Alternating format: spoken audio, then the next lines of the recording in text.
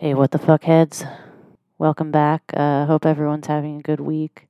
I just wanted to pop in here for a second to plug a certain type of mug you may have heard of. It's called the Struggle Mug. It depicts Karl Ove Knausgaard smoking a cigarette and drinking coffee outside.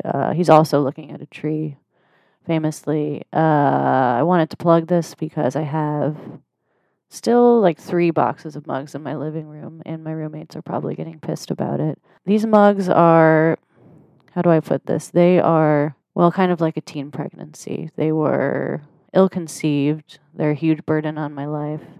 But I love them nonetheless. But I still am struggling. Well, you could say it's my struggle to unload the rest of these to the public. For this reason, I am making this appeal to you to buy a mug. So that I can get these out of my living room and into your home, into your mouth. Is that weird? Sorry. Please buy a mug so that I can redeem the great burden this has placed on my life. It's a great way to support the show. It's also the only way to support the show, since to this day we can't bring ourselves to make a Patreon. It would seem full of chutzpah to charge you for this drivel that we put out. But if for whatever reason you want to support us financially, this is a great way to do it. And thank you in advance. And I'll even give you a discount code. You can use the discount code REGRET. That's spelled REGRAT. That'll be a 25% discount for a limited time only, probably, I don't know, a week after this airs. I write a handwritten note to every single person who buys a mug. I personalize them, often by simply looking at the address of the person and then Googling something about that place, and then slipping that in the note for like a real local personal touch. So, and I also will include a pin. I still have pins that a nice listener in England sent me, and they're very cool. They say "our struggle" and another word that's often used in conjunction with the father-son writers, Martin and Kingsley. Okay, so thanks for listening, and enjoy this episode. We were both somewhat addled, and I think it produced a good state of classic Our Struggle delirium with our new homie, Andrew Lipstein, author of Last Resort, out now. Has been likened in somewhere to Kingsley Anus, so I haven't read it, but it's probably good. I may read it at some point. The copy is currently at my parents' house in DC, so I haven't gotten around to it. But maybe I will. Shout out to you, Andrew. Thanks for coming on. And in conclusion, buy a mug, discount code REGRET, ourstruggle.store. Enjoy the show.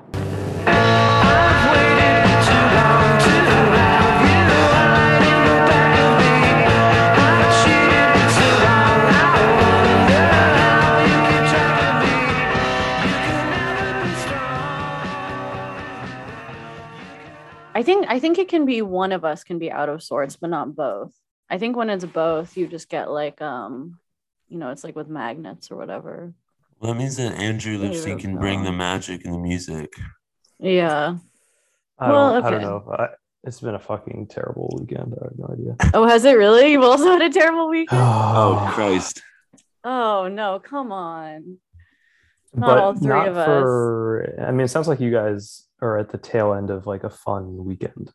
Well, no, not really. I sort of am. No. I don't know if I'd say the tail. It's more like I'm getting shat out of the weekend, and I am the shit. Yeah, but then at least you feel like you earned it, or it's like there's something like that. There is. Why is your life so terrible right now? No, actually, are you allowed to talk about that? Sure. Well, actually, yesterday was a good day. We had a surprise party for my wife in Copenhagen for her birthday. Was it her birthday? Yeah. How old is she now? She's 35. And that was great because we haven't really seen our friends. Good age for a wife to be. Well, actually, that's the age where now if you get pregnant, they call it a geriatric pregnancy. I don't know if you know that. I actually do know that, yeah. Because, well, I'm morbidly obsessed with pregnancy and reproduction. And B, my brother's girlfriend is an OBGYN. Or she's really just an OB. Yeah, she does nothing but deliver babies. That's all she does? That is literally what she does all day. There's no GYN, it's just OB. And so just laboring. She's a laborist, in fact. I somehow end up mentioning her all the time. I think just like it's this weird like vestigial Jewish thing where I want to be like, there's a doctor in the family, you know. Exactly. I'm so pleased that there's a doctor in the family. Where is she a doctor? She's at a hospital in Delaware, Christiana Women's Hospital. Sure. Yeah, everyone knows Christiana. But I'm assured it's a very fine hospital for women. Got a doctor in the family. But yeah, what's going on with the mustache? Is that like a dad thing? Yeah, is it a dad stash? No, it's way before I became a dad. Oh, so it's been how long have you had this mustache? Probably off and on for 4 years, 5 years. What was your facial hair situation before that? But the thing is, I can't grow anything but a mustache. Oh, I see. There's no beard. There's no beard happening. It's like more on one side of my face than the other, and it's kind of my only choice. So you got a vivid stash there. I'm just surprised that it's not, your cheeks aren't supplying the same texture. I know I don't know. I have a lot of issues with my face, actually. I can tell. I have some, yeah. Well, you're saying that your face objectively has issues, or you subjectively, No. when you think of your own face, you have issues with it?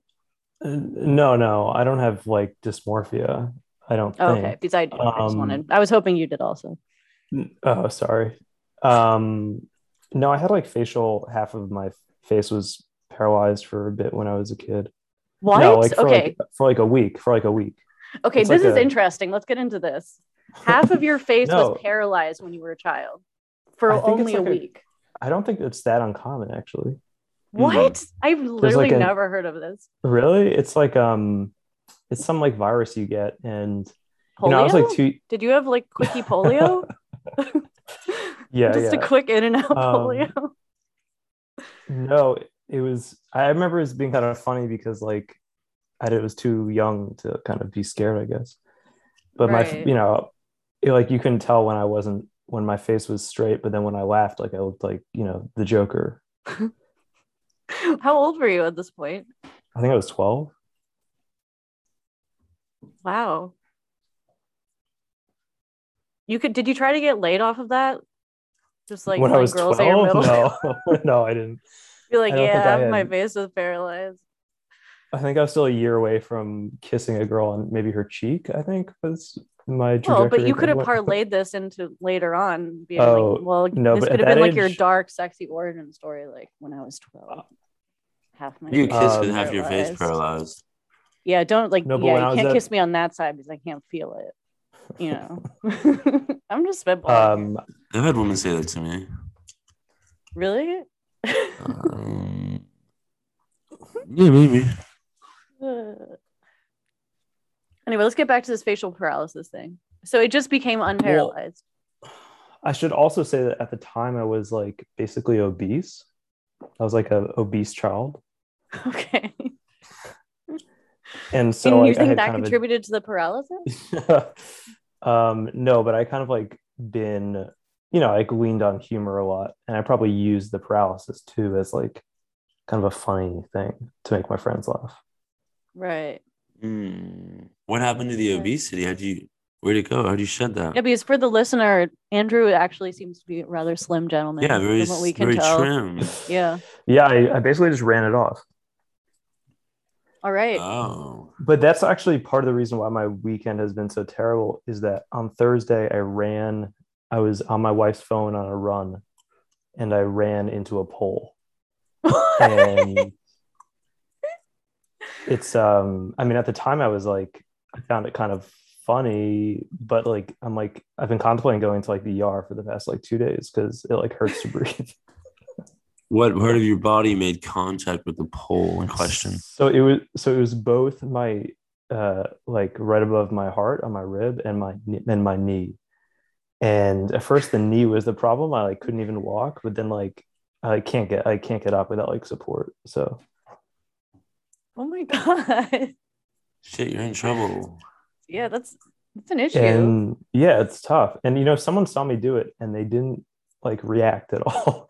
Like imagine seeing somebody like running at full speed just into a pole.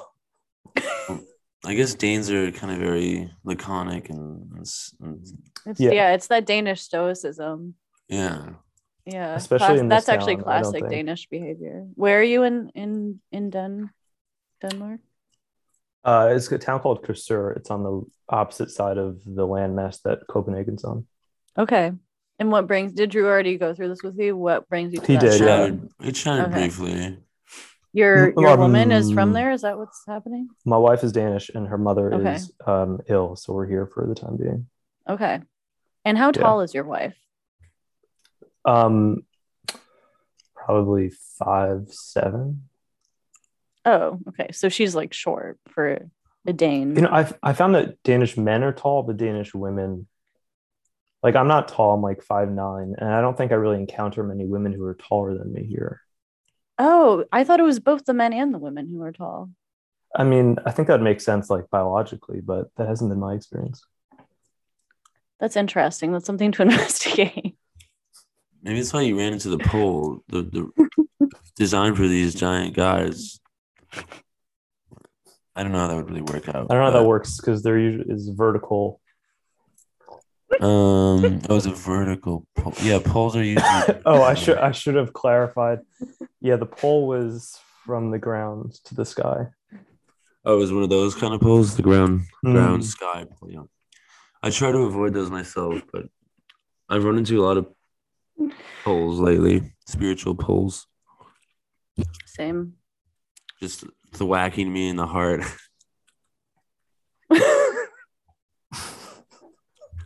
You know what I'm talking about? You got thwacked in the heart by a pole. Spiritual pole. No, but our man Andrew literally got thwacked in the heart by a pole. I know, that's that. I'm worried about by a stationary object. I think Drew is trying to connect on like a metaphorical, spiritual. Yeah, I'm trying to build a metaphor here. It's what we writers do. Classic. I just want to like stay grounded in the reality, which is that Lipstein got absolutely owned by a stationary object. Yeah. Lipstein got poled. He got poled. Yeah, and I kept on running. This was in the first 2 minutes of my run, and I was like, I will not go. I have to go on a run if I like suit up and like carve time out of my day, which is kind of hard. Right. And so I ran, and then like halfway through, I was like an hour away from home, and then I was like, I don't. What if I can't make it back? Like I'm gonna be totally fucked. Like it's basically rural, completely rural. Right. There would be no one to find you. No. Like if I just died of a heart attack or something. Right. But you seem to have survived, or at least these few days. Yeah. Honestly, I think that I would have gone to the hospital if I didn't have to, if there wasn't other stuff going on. Yeah. Damn, dude, you might have a crisis on air. We might have our first medical crisis. We don't know who it's going to be. It could be any of us right now, actually. We don't know who's going to collapse. It could be. It's kind of a little... I like that. That gives some nice frisons to the episode, I wish I had like ski poles actually right now just to support myself because I can hardly sit up straight. Talk about fucking poles. How did you meet your wife, Andrew, if she's foreign? She was in New York. We met on Tinder. Nice. Oh. Okay. Tinder marriage. So I'd actually studied abroad in Denmark like many years ago, but that was a coincidence. Is that but you didn't message her on Tinder about that? Like, hey, I've been in your country. Hey, I've spent 4 months going to like American bars in Midtown Copenhagen. She might have been impressed by that. No, when I told her what I actually did when I was here, I think it was pretty embarrassing. But you got through that enough that you decided to get married and reproduce together. Apparently. Yeah. Well, let's talk about reproduction and marriage and general state of cucked domestic manhood. Cucked domestic man. You're not cucked. You gotta stash like Lipstein. So that's strong. That's true. That's strength. I don't think I could even grow a stash that like robust like that. But we stopped the excerpt right before the most cucked excerpt in all of the Knausgaard I've read. Oh, yeah. The thing is, we wanted to devote an entire episode to Rhythm Time, so I decided to stop there. But we will very much get into the lead up, and if you want to talk about Rhythm Time, that's fine. No, I'll preserve that for. You're doing this a little at a time, Andrew. Talmudically. Yeah. Do you think Rhythm Time is? Do you think it's called Rhythm Time in Swedish? This is a great question. This is maybe something you can ask your wife. She may have like some cultural knowledge about this. Yeah. I think it's called pole time. You take the child and just thwack them against poles. Too soon. Ground, air kind of poles. Stationary, vertical. Yeah. Andrew, tell us what's your primal Knausgaard experience. I can't remember whether or not you're a Knausgaard fan or reader, as you first got in touch with me a very long time ago. Yeah.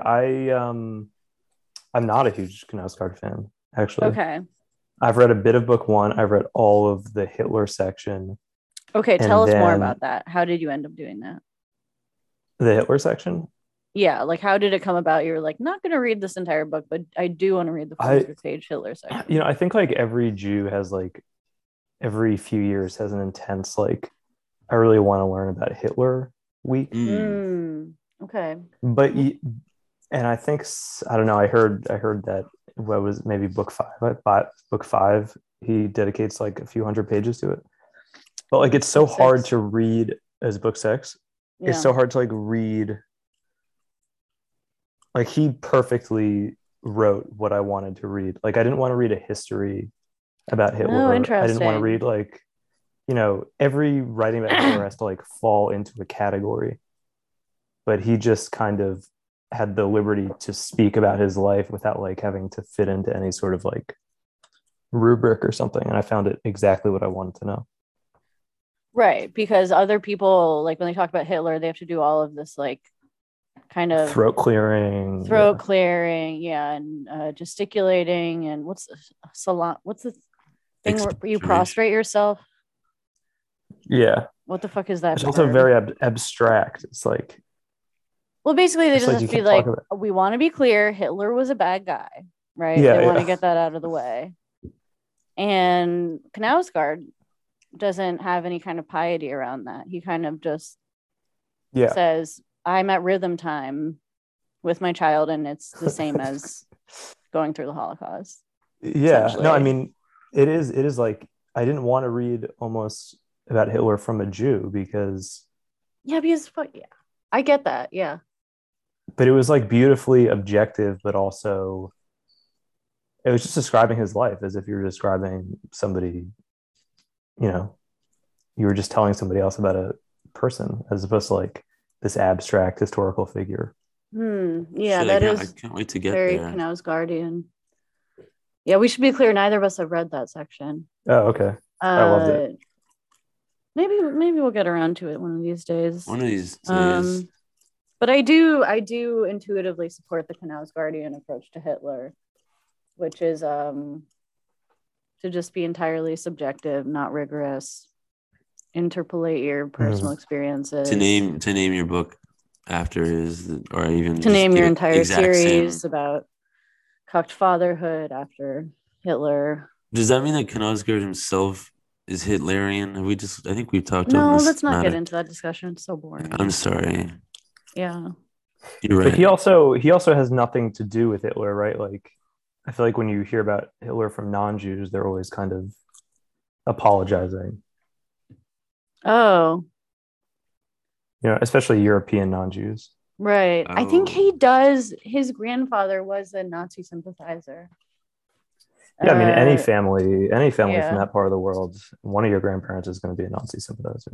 Yeah, but I don't think he like feels bad about it. I mean, that is one of the things I like about him. There's no pieties whatsoever. He's just like unapologetically self-absorbed. And I think that's great. And but he wants to get to a certain kind of truth, and the truth is going to come from within his own experience, not any kind of like rigorous historical analysis, right? Or it's going to come from like meandering literary analysis, right? Looking at the sky and just ruminating on it for 5 pages. 5 pages, 500 pages in this section, in my science section, 5 pages. He does say, "This is my struggle" in this excerpt. Oh, does he really? What page is that on? I just try not to read too much into it. I'm on an ebook. Oh, okay. I do love that he said that, though. I love when authors do that. He says, "Everyday life with its duties and routines was something I endured, not a thing I enjoyed, nor something that was meaningful or made me happy." This is when he's looking at the sky. Nice. This had nothing to do with a lack of desire to wash floors or change nappies, but rather with something more fundamental. The life around me was not meaningful. I always longed to be away from it and always had done. So the life I led was not my own. I tried to make it mine. This was my struggle. Because of course I wanted it, but I failed. I wonder if that's like intentional or if it's even the same word in Norwegian. It is. Yeah, it's min kamp. Wait, let's find Do you have a transliterated listen to version? That passage again. It's probably halfway through. Shit. He's just gotten food, chicken satay. Oh, this is at the organic birthday party? This is after, so he goes back home. His wife hasn't cleaned up well enough, and he's like, "You didn't clean up well enough." And then she's like, and then he just goes out for a smoke, and then nice. He has the flat Coke Light. He loves the flat Coke. The noodles and the fried chicken, 45 kroner, an expressionless, hardworking Asian girl. There's like a 4 pages after that, I would guess. Oh, okay, we're getting to the sky. I see what you're talking about. Coke Light, he mentions Coke Light here. This is interesting because we famously do associate him with Pepsi Max. I get Pepsi Max commercials on Spotify now that I'm in Denmark. Like, that's the only. It's a huge thing over there. Also, you should get Spotify Premium. It's really worth it. Yeah, I should. It's really, really worth it. Everyday life with its duties and routines was something I endured, not a thing I enjoyed, nor something that was meaningful or that made me happy. This had nothing to do with the lack of desire to wash floors or change diapers, but rather with something more fundamental. The life around me was not meaningful. I always longed to be away from it. So the life I led was not my own. I tried to make it mine. This was my struggle because, of course, I wanted it, but I failed. The longing for something else undermined all my efforts. What was the problem? Do you feel this way about your life, Andrew? When you're taking care of your infant child, you say, "I wish I was somewhere else. This is also not meaningful to me." You know, I don't feel like that. I mean, it definitely sucks a lot of the time, but I feel like if there's anything redeeming about it, it's the meaning of it. Say more about that. He says, like, I don't know if it's here. It's not boring. Is this in this passage? He says it's not boring. It just like lacks meaning. And for me, like it is boring and it is strenuous, but that's okay because you do get meaning out of it. But are you getting meaning out of it on a daily basis, or is it just when you look back on your week, you're like, "Oh, it was meaningful to take care of this No, it's child." definitely it's being in the presence of our child. His name is August. What is his name? August. Wait, that's so funny. Klaus Andersen's son is also named August. Klaus Andersen being the Knausgaard scholar we had on a few months ago. It's Danish. Very popular. Who's Danish? Yeah. Wait. Oh my God! It must be a Danish thing.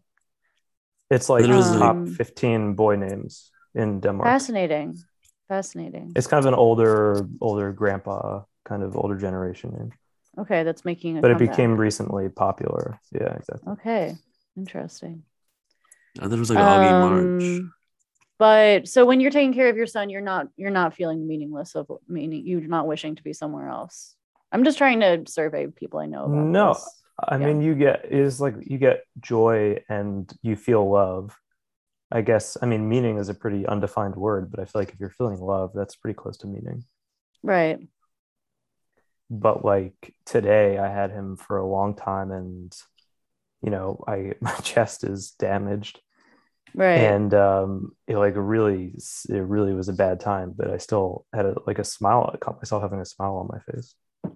This is something I'm obviously very interested. I don't know if you know, a professional babysitter. I spend for money. Yeah. I take care of children, and I wonder if it's just a difference in Carroll Gardens. Yes, thank you, famously. And I wonder if it has to do with the child being your own, because I really adore this child and I adore all the children I've had. I mean, to the point of feeling that I love them. And, but I do at least several times a day. I'm like, this shit is so tiresome because, children kind of just, they babble on and they touch on the same things over and over again about the floor being lava and the train coming. And, they're so, It's really repetitive. It's really, really repetitive and tiresome. And it's like, I wish you could just be a little more interesting, even though you're so cute.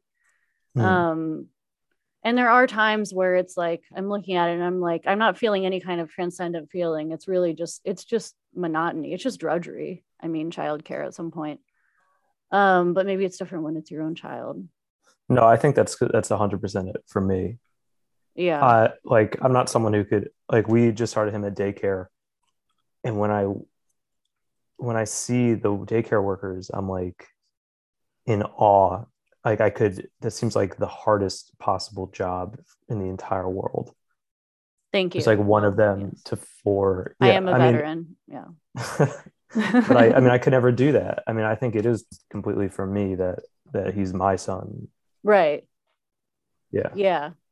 Yeah, interesting. Huh.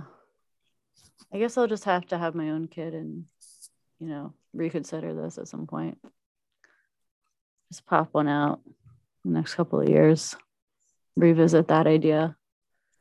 But like it is, but to me it is meaningful. Like this job, it feels way more meaningful to me than any other type of job I've had. And I love it, but it's still like acutely monotonous sometimes.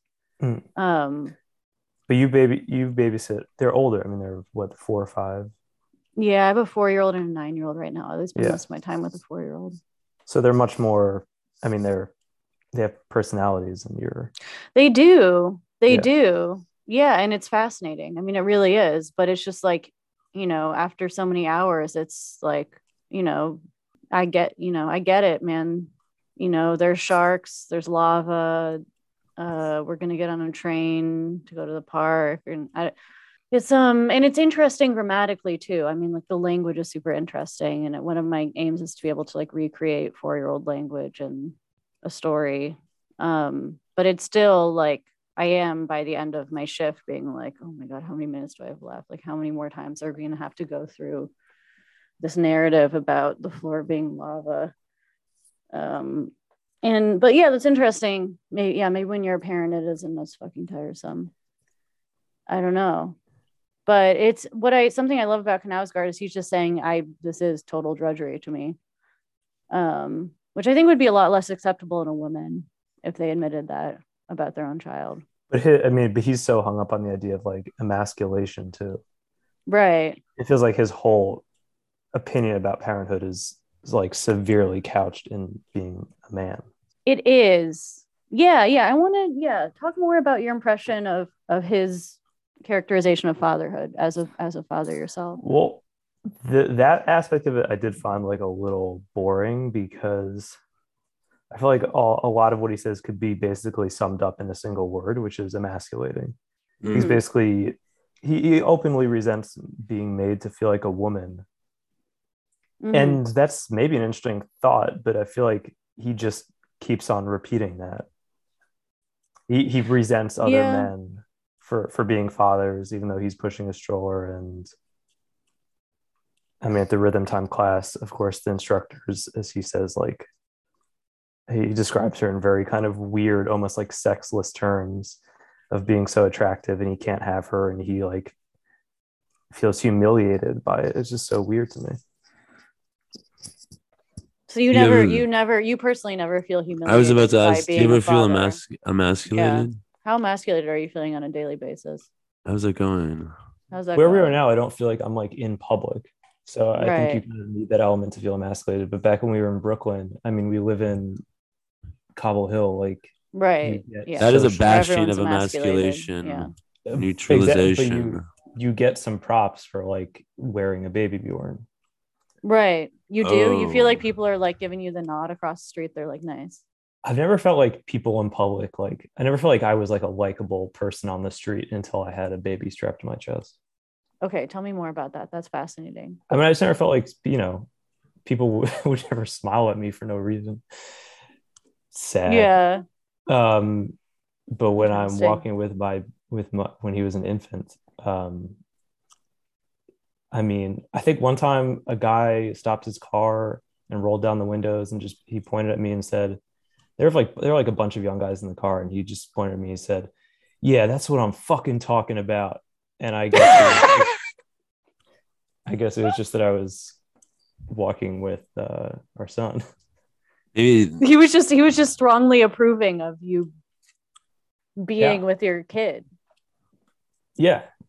I mean, he didn't say more, but that's he didn't expand on that because he was in a car. It was just a drive-by nod of approval. Yeah. It's too bad that no Danish person shouted that at you when you ran into the pole. I mean, if they did, that probably would have made. I mean, they probably would have been making fun. The pole guy. Yes, that is what I am talking about. I love it. I love to see the American run into a pole. His accent is extremely German. This is so humorous to me. But that person, like, does he just 5'9" American run into a pole? Yeah. Like they constantly drive, watching runners, just waiting, and then it must happen for that person like once every decade. That could have been a big day. Yeah, but no one saw it besides that one woman who just stared at me. Well, here's another question: if you had run into a pole in Cobble Hill, how do you think that would have been received? I thought people would have gone up to me and asked if I was okay in a way I wouldn't have liked, because they wouldn't have helped me and it would just make me feel humiliated. Would that have been emasculating? Oh, I've ate shit. I ate shit in Cobble Hill Park in front of a bunch of people.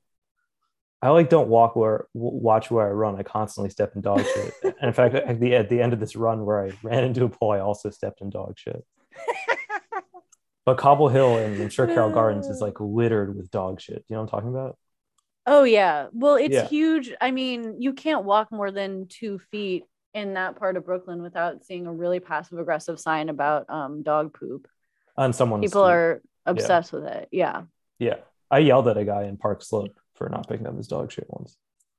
Nice. So you're one of those guys, huh? Yeah, it was a bad day and people should know. So. All right. Yeah. You got to guard the sidewalk. Do you feel like you got unemasculated by that when you yelled at that guy? I mean, it's always great to yell at people in public. Like, yeah. I mean, that's very masculating. Very masculine. What's the is it masculating? What's the I like it. We should invent that word if it's not real already. Masculating. Yeah, I'm gonna try. But Will Self in that essay, remember he was talking about being, if my life hasn't been so immaculate. Immaculate? Like as opposed to immaculate.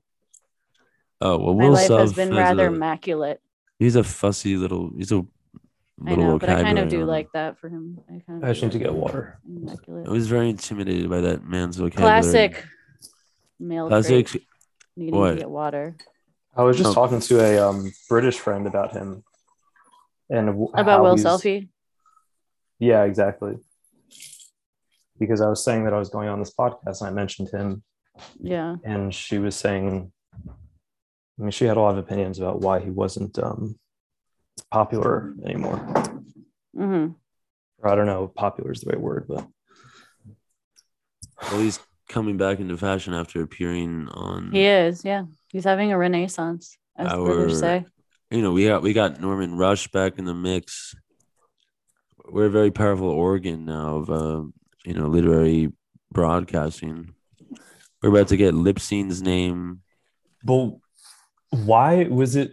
Because mating was everywhere when you guys had that episode. Well, why was everyone reading? We engineered it. We were engineered it very subtly. We seeded it. I've been seeding it for months. One of the first things I said when I got to New York is, "Have you read Mate?" I just went up to everybody in a bar and said, "I was in." Brooklyn, by everybody, he means every woman. That's how I emasculated myself, Yeah. Well, actually, it's sort of maybe that's emasculating. I don't know. It's a strange gender question, but yeah, I just talked up mating to everybody. And by the time it came time to record, it was in the atmosphere. But actually, that's a good question. I don't. There could have been some other buzzing going on. It's hard to know how these things work. I like certain people asking women if they've heard of the book Mating, because they probably think it's like the game type book and not right. Interesting. Literary fiction from. Well, there is a renaissance, as I've said many times, among the literary women of New York now. They're all reading Mating. Or then maybe that's now over. I don't know what they're going to switch to. It's a big question. Like, what are these girls going to be reading? A lot of these girls happen to be writing books now, And I'll always read a book by a nice young woman. I can't wait to get. Yeah, that's one of Drew's new things. What is it? If a woman has a book, I'll read it. Yeah, that's my new line I'm trying on. I sort of stumbled into it just now. If a woman writes a book, I'll read it. I can't say the same for a man. Drew, do you have a girlfriend, if you don't mind me asking? No, I don't at the moment. No. Can you believe that, Andrew? Can you believe that this specimen doesn't have if he's willing to read their books, I don't see the problem, but well, maybe this is my new ploy. It's not even a ploy, it's too cynical. It's just my new now I was gonna say strategy. I can't find the right word. It's just my new method. Oh, what the fuck am I trying to say? I'm trying to open up. And I want them to know that I will read it. And maybe I will get a girlfriend soon.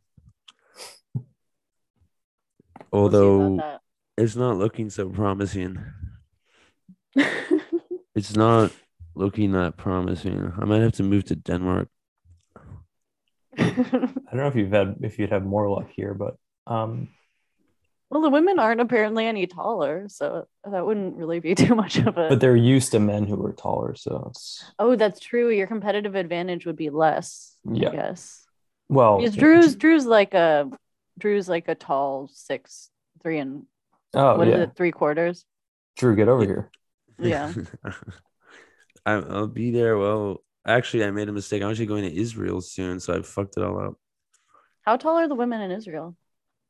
Or how tall are the men, I guess? I imagine not so tall. Because Oded's not very tall. No offense to Oded. Should we not reveal that on the pod? Oded's true height. Oded feels okay about his height. I think that can be revealed. Okay. Because Oded's probably like tall 5'7"? Something tall 5'7". Yeah. I don't know. I'm not good at gauging heights. I don't carry around a pole with measurements. I don't do that, but yeah, maybe I should switch although unfortunately I don't even have a working passport right now. It's all a bit of a mess. You really need a passport, sweetie. Like famously, if you want to travel internationally, you need a passport. It's but it takes forever. It takes forever to get a passport, so you should get on it. Well, I only have like 2 weeks now, but I've heard there's a place that they can rush it. No. No, just trust me. Norman rush it? It took us 4 months to get our son a passport. Well, I guess the Israel trip is a no-go. But isn't the thing with child passports, like both the mom and the dad have to go in person to the post office to get it? For some reason. I just know this from talking to families I worked for. Did you and your wife have to both go in person? I don't know. Maybe we did actually.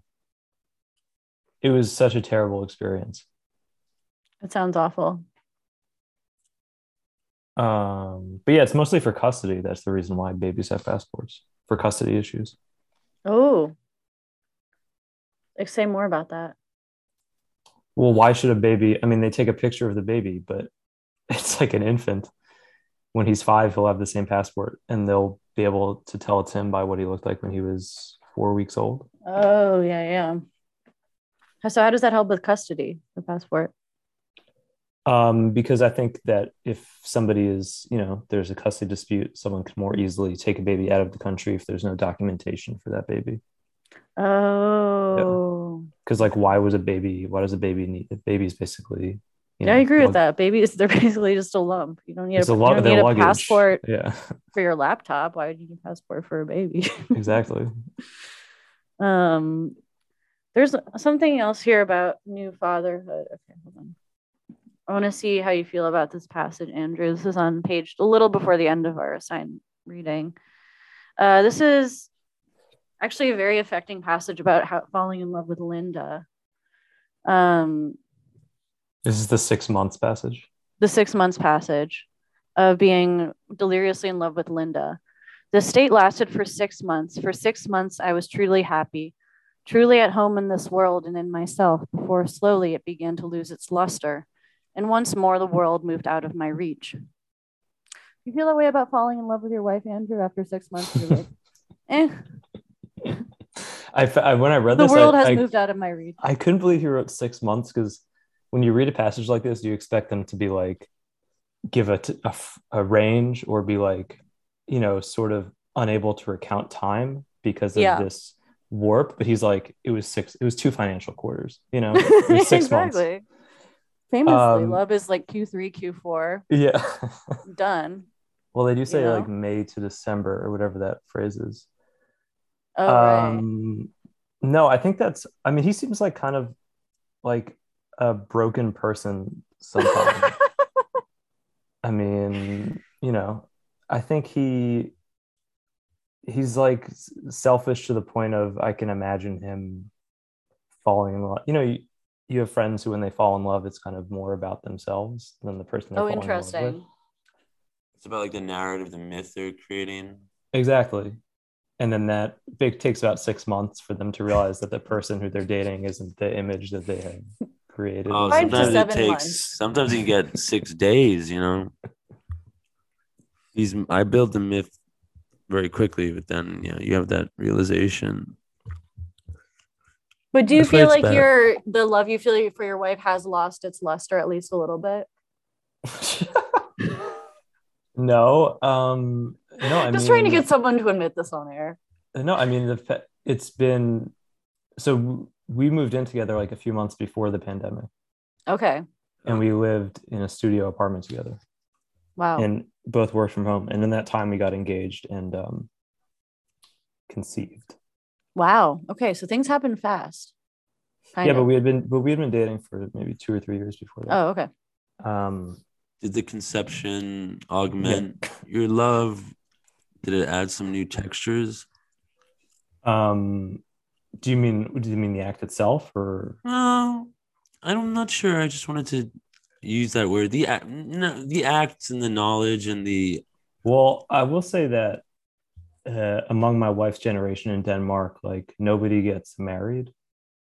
Interesting. Basically. You only do if the only couples we know who are married are mostly one of them is from another country, and it's more kids. But they have kids. They have kids, yeah, but they're not married. But they don't get married. Okay. Because it's more of all their parents are divorced, and it's like, oh, interesting. It's like more of a state. It's more of a church. It's more of a state thing. Huh. Was the conception premeditated, or was it? Yeah. I mean, was it directed? I'm just wondering. It actually, I always wonder. I'll tell you, it was premeditated. Actually, the day that we decided to start. Thank you. The day that we decided to start crying, I proposed to her. Oh wow! So, but by the time we got married, like officially, which wasn't a real wedding, we were already pregnant. but didn't So it was really a shotgun family. That was no, I mean, we'd already planned it, and we only really got married so soon because we wanted to travel. right. I just wonder what it's like to fuck in that context. Like that's so loaded. I wonder what the flavor of I'm sure there's like YouTube videos. I can't imagine. It's sort of like a project that you're engaging in. A biological project. Like, in literature and Netflix. This is really profound.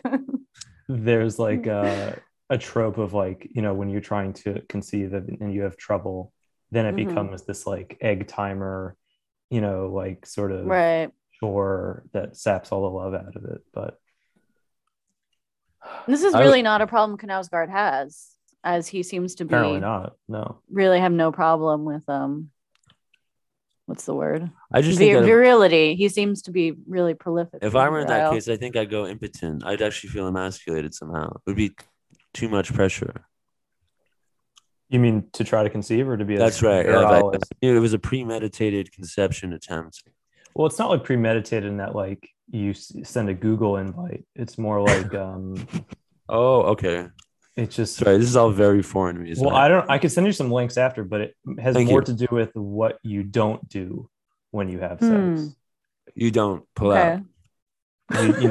Law said there's actually a bunch of different ways to protect yourself, Drew, and maybe Lauren can fill you in, or maybe we'll start a little. I need your help, Libsyn. Google folder. Yeah, we could talk man to man. Let's connect after this. And do you guys, when you guys were in sex ed, did they teach you about the jam and the jelly? What? Spermicide? Yeah, exactly. I've never encountered that in the wild. No, I think the textbooks were outdated. But it feels like a figment of like my childhood that stands out because I've never heard of that. But what's the difference between the jam and the jelly? The jam has seeds usually. Oh. I don't know. No, maybe it's not the jam and the jelly. Maybe it's something else. No, I think that's accurate, but 1 year later, it happened again, if in quite a different way. That was when Vanya was born. Then it was not the world that opened. We had shut it out in a kind of total concentration on the miracle taking place in our midst. No, something opened in me. While falling in love had been wild and abandoned, brimming with life and exuberance, this was cautious and muted, filled with endless attention to what was happening. 4 weeks, maybe 5, it lasted. Whenever I had to do some shopping in town, I ran down the streets, grabbed whatever we needed, shook with impatience at the counter, and ran back with the bags hanging from my hands. I didn't want to miss a minute! Exclamation point! The days and nights merged into one. Everything was tenderness, everything was gentleness, and if she opened her eyes, we rushed toward her. Oh, there you are! But that passed too. We got used to that too. And I began to work, sat in my new office on Delagoton, writing every day while Linda was at home with Vanya and came to see me for lunch. Often worried about something, but also happy she was closer to the child and what was happening with me. For I was writing what had started. Okay, blah, blah. How long was your period of gentleness and tenderness with your child? Was it like 4 to 5 weeks or longer or shorter? Yeah, I think it was more a matter of months. Yeah. Nice. Of being like the running home. I mean, this section actually does. So this actually doesn't seem like total bullshit to you. No, this I definitely feel this. Yeah, say more about that. The running home, the like you like go out to go grocery shopping and you'd be like, you feel like there's a gravitational pull. You're just like waiting to go back because you kind of can't believe that I mean, this is also, is Vanya's his first, right? No. Mm-hmm. Yeah. Yeah. I think it's also just going to be the first, but you just can't believe that it's like true. And I actually highlighted this portion. I totally agree with it completely. But then after, do you remember like a sensation of it? I don't know why I'm like fixating on like everything fading. No, because actually he does mention, I think this is crucial. But that passed too. We got used to that too. And I began to work. And I think because I was on leave for about 5 months. Mm-hmm. And so was my wife. And at that point, when I went back to work, it did sort of feel like my day wasn't about the infant for the whole of it, and that changes things, I think. But did you want it to be? I mean, yes and no. I mean, I don't think I would be happy just being a caretaker for my whole, day in, day out. How did the writing of your novel intersect with the development of your child and new fatherhood? Well, I saw My Last Resort, my novel, before we started to conceive. But I wrote another book, and I was desperate to finish it before he was born because I knew there wouldn't be time, and was able to do that. Nice. So you were able to write and attempt the conception. Yeah, I mean, attempting the conception is not time. It's not time. I'm just, if you're writing all Drew, how many hours a day do you think? Yeah, working on this. I do feel like a lot of this will be cleared up with just one Wikipedia article, but I think you might have watched. We gotta carve out 9 to 5. I'm not sure I want to drag it into the light. I want to remain in the dark, a cloud of unknowing about this. Yeah. But I just imagine, like, if you're, as I said to Lawrence, scribbling, if you're a little scribbler all day, then when it comes time to inseminate, it might not be much juice in the tank. You lose your life force. Or on the other hand, does the writing increase your vitality? And suddenly everything is germinating. You're making a child, you're making a book. Like, you were in a very fecund period. I don't think they interfere that much. I mean, I don't think they feed off of each other. Yeah. Do you want? I could send you a schedule or something. A little calendar. Maybe we could get an itinerary or something going. We can do a Google Calendar. Not that I'm trying to conceive any human, I'm still trying to conceive myself in this world. I'm still trying to birth myself, I do. I'm so interested. And you pointed out, Andrew, that this is his first child about whom he has these feelings. Something I have noticed is I've sat for families that have only one kid and for families that have 2 kids. And it is different the way the parents are. Like, the parents with 2 kids are so much chiller and also just like so much less reverent about their kid. Like, oh yeah, I mean, I think having a kid a second time, you're like, oh, this is the same. Like, and these supposedly miraculous experiences are just repeated with this like unceremonious regularity. Oh, completely. Yeah. I think how you feel when you first have a kid is not reproducible. You're totally ignorant of what's going on.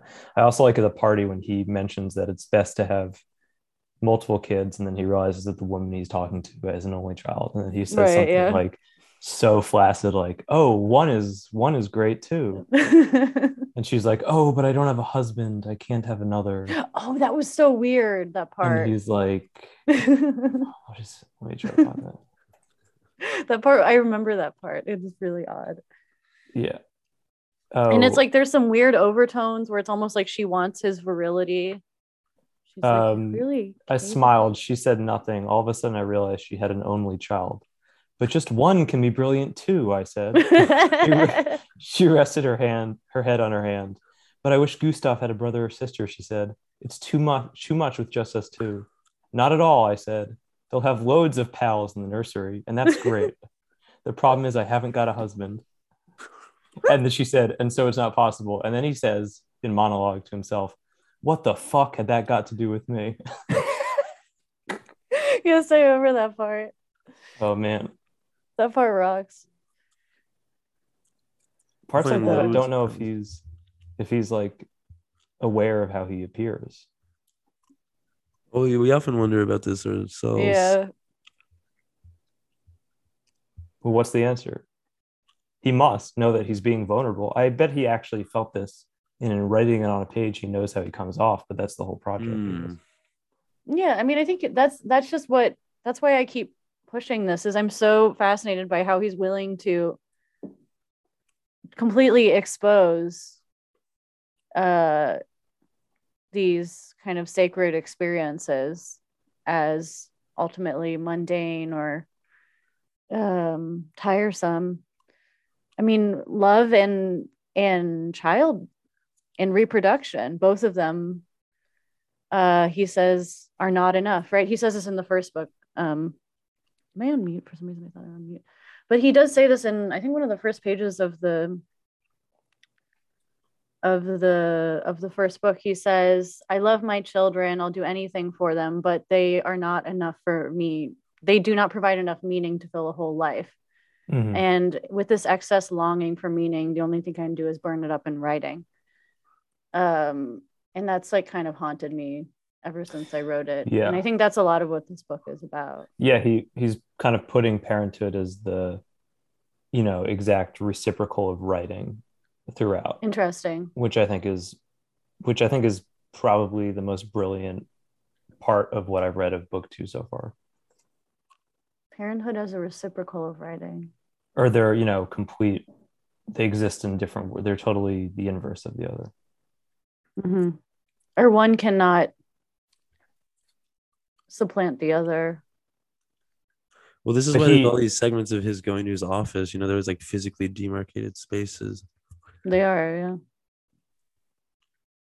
He writes when he writes about those 2 passages that he's so proud of. It was such a weird passage. Let me see if I can find it.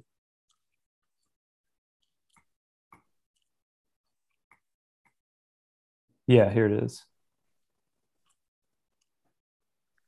He says he's talking, this is right after what is basically a page after the excerpt you read when Vanya was born. At 2 places in the novel, I soared higher than I had thought possible, and those 2 places alone, which I could not believe I had written and no one else has noticed or said anything about, made the preceding 5 years of failed writing worth all of the effort.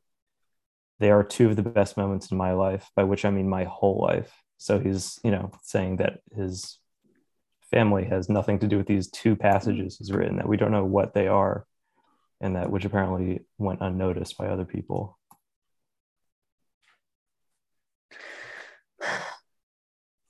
Yeah, and I think that's also part of what makes my struggle not actually that universal, is it's very much about what it's like to be a writer, not what it's like to be a human. Because I don't think everyone has this experience of my life will be incomplete insofar as I haven't written something exceptional, as he says in the first book. I think there are people who are perfectly happy to like have a family and have hobbies, and that's a good life. You're saying you can just like get the golden doodle. You can just get a golden doodle and live in Cobble Hill and be happy, Yeah. What's a golden doodle? Oh, the world's worst type of dog. A scourge, the scourge of the earth. I see. Yeah. Is there meaning enough in the golden doodle and the girlfriend and the Brooklyn, or are you neutralized? Mm-hmm. But it is, I mean, he presents it as a kind of sickness almost. Right. I don't know. He's very, I mean, he is very vulnerable about it, but he also, it's like, to him, it's so searing. It's like undeniable. And, one wonders, if one is thus far uncoupled and childless, one wonders, will I also have this sickness, and will it also inflect my family life if I ever have one? Yeah. But he talks a lot about like wanting what he doesn't have, which is definitely, universal as opposed to this other thing, which is... Say more about that. Well, in this section, he often contends with not appreciating his immediate reality and struggles to see things that are in front of him. And I think he even reflects this off of Vanya, which he does many of his worst traits throughout this excerpt. And I think that's universal. I mean, not appreciating what you have. When he talks about writing versus family, he's talking about something very specific. I mean, after that excerpt, he talks about like getting reviews and then them wearing off. He says, after every good review, I put a cross in the book and waited for the next. So he's not even, I mean, he's in a way kind of an annoying purist too, because he's like, writing is the thing, not publishing books, not interviews, which is of course part of the whole ego package. But he presents himself as basically a purist, which I found at times a little bit aggravating. Yeah. He wants more. Africa makes you want more. Norway makes you want more, I think, as Karen says. But I am interested. Yeah. So I guess you're saying maybe even people who aren't writers will always want more with their life, and that's where the midlife mistress and sports car comes in. Yeah. Or just the sleepless nights. Yeah. Or just the sleepless nights. They don't have the articulated sort of sickness of having to language oneself, narrativize oneself, produce art. But maybe that's more healthy than being like, oh, if only I had invited Samantha from that bar on a date, then, Well, I'm writing. I still think about Samantha. I'm gonna write a book about Samantha's is one of the girls who's writing a book. One of the women whose books you will read if she writes. All Brooklyn is full of women who are scribblers. My blue stock is scribblers. Drew, in the past year, how much writing have you read of prospective mates or whatever? Well, I haven't had a very strong start to the program. I would say three or four manuscripts. They've not been published as of yet. But do you offer some feedback or very, very gentle feedback? I don't give them the whole Iowa Writers Workshop shtick. I don't do that. I'm very gentle. Just make sort of I just try to steer them very sensitively. I just ask questions. What's an example of some of the feedback sort of the gentle pushing? Oh, I would just say something like, you really I'll perform a close reading of a metaphor. I'll just try to stick to the language. What were you gonna say when you said you really and then laughed? No, I was actually just thinking of a really dumb question. Like, do you really think the father would say that to the daughter on page 30? It doesn't sound right. It's just like stupid critiques that people actually do say in workshop settings. Wait, did either you get an MFA? I have one, yeah, indeed. From where? The Iowa Writers Workshop. Oh, I see. As it's called. Yeah. And of course there was a lot of reading to be done, but that in those days I wasn't as gentle as I am now with my critiques. But it's hard to be gentle. It takes guts to be gentle and kind, as Morrissey sings. Guts. Andrew, do you have an MFA? This is a fun game. No, I don't have an MFA. Okay, nice. Welcome to the club. Yeah. And it's very cucked to have an MFA. So that's actually very emasculating of you. I wasn't going to say that, but yeah. It's very cucked to have an MFA. I agree completely. Yeah. Become more and more ashamed of it by the day. And yet, despite not having an MFA, you've managed to publish a novel. That's true. So that's inspiring. And I guess we should talk about your novel, which was famously published. It's about Bad Art Friend. Famously published. That's a good about word. Bad Art Friend. It's gotten some good reviews. We don't have to talk about my novel. We stick to Karlova or Drew's, questions about conception. That is the burning subject. Forget the women's novels or whatever. Wait, Drew, when did you graduate? 2019. Oh, okay. I think it was. Yeah. Who are your classes? Who are my dudes, my guys, my teachers? Your classes stars. Oh, we got a lot of stars, but I ain't gonna name check them. Okay. They don't need to shine any, more brightly than they already are. They've got enough. Okay. They don't interact with this milieu, the podcast milieu, because I took a different tack. I entered the. You took a different tack called not publishing a novel.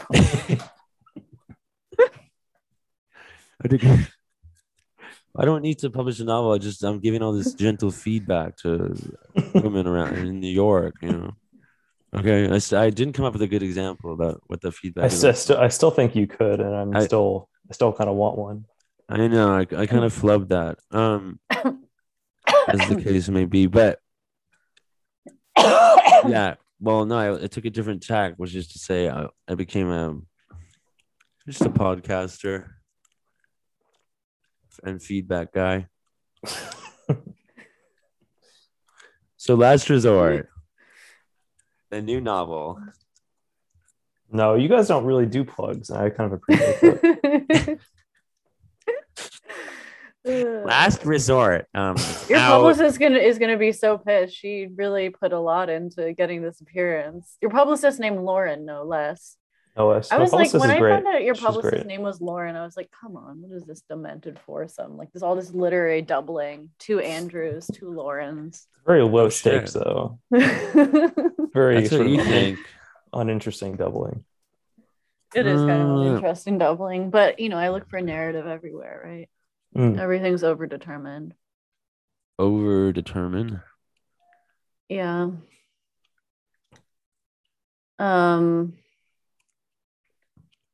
Yeah, I don't know. I mean, what were we talking about? I think we're still waiting on Drew's gentle feedback, which kind of steering someone in the right direction while not losing his chances at romance. Right. It's very... I mean, I think the reason I'm being reticent is I'm actually not very good at it. Because I have a tendency to be, I want to be rather shrewd and perceptive and all that shit. And then you get the manuscript and, it's always that conundrum of like, if you just give... Well, that's why you need to find women who will never actually write anything. You just need to hypothetically propose, if you were to write a manuscript, I would read it, and they'll be moved enough by that they'll sleep with you. But there's no danger of ever having to read a manuscript. You know what I'm saying? Oh, I see what you're saying. Yeah. Well, I like the conditional. It's just an if a woman... Just go up to some chick who works at an investment bank and be like, if you wrote a novel, I would read it. But then the problem is she'd probably write a shitty novel, and then I'd have to try to. No, she'd be too busy to write a novel. It's just like me. There you go. Busy life of a podcaster. Your life is so busy.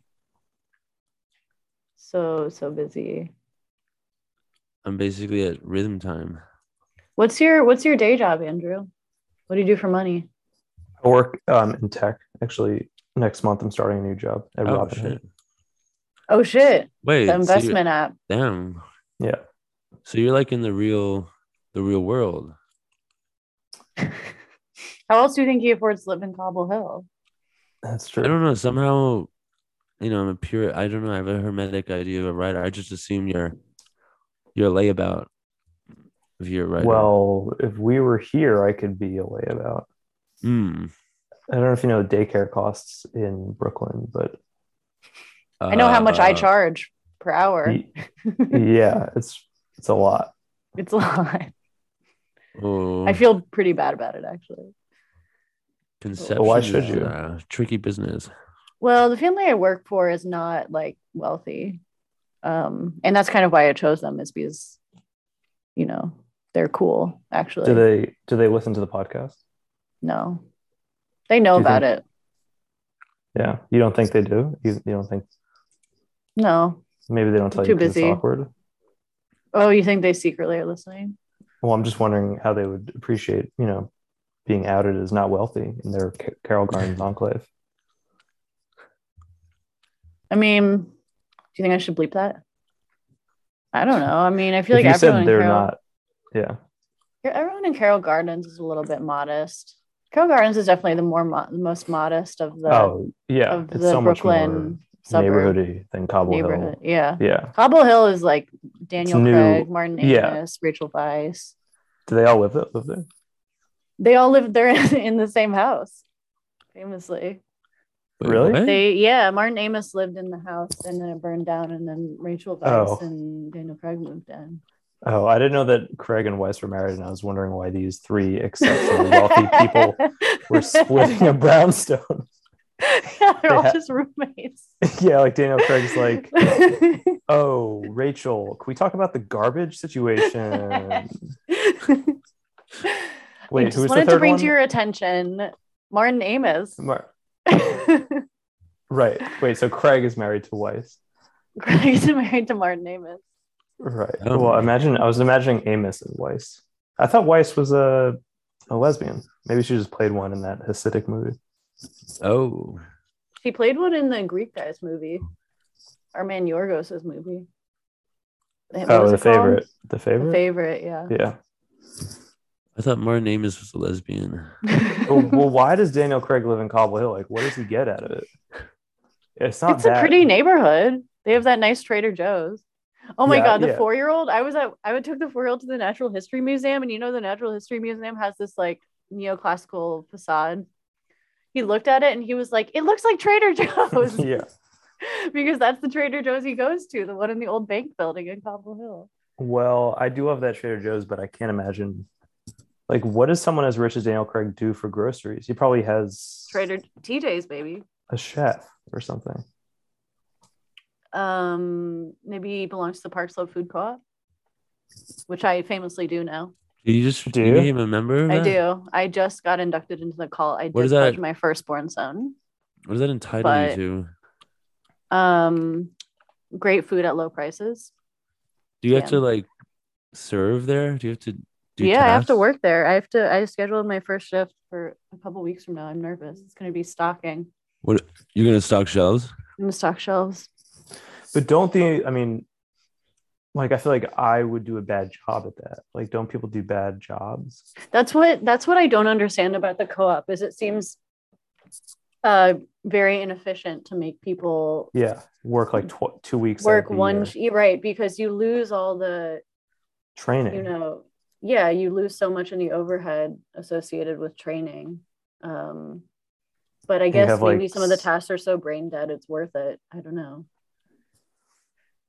Like stocking, you have like 6-year-old Jewish women, like even older. Shelves. There was a woman, there was an extremely geriatric lady who was stocking the shelf while I was there. And things were just falling down. And I was like, all right. I just like pick stuff up for her. But do they have an age where you no longer have to work?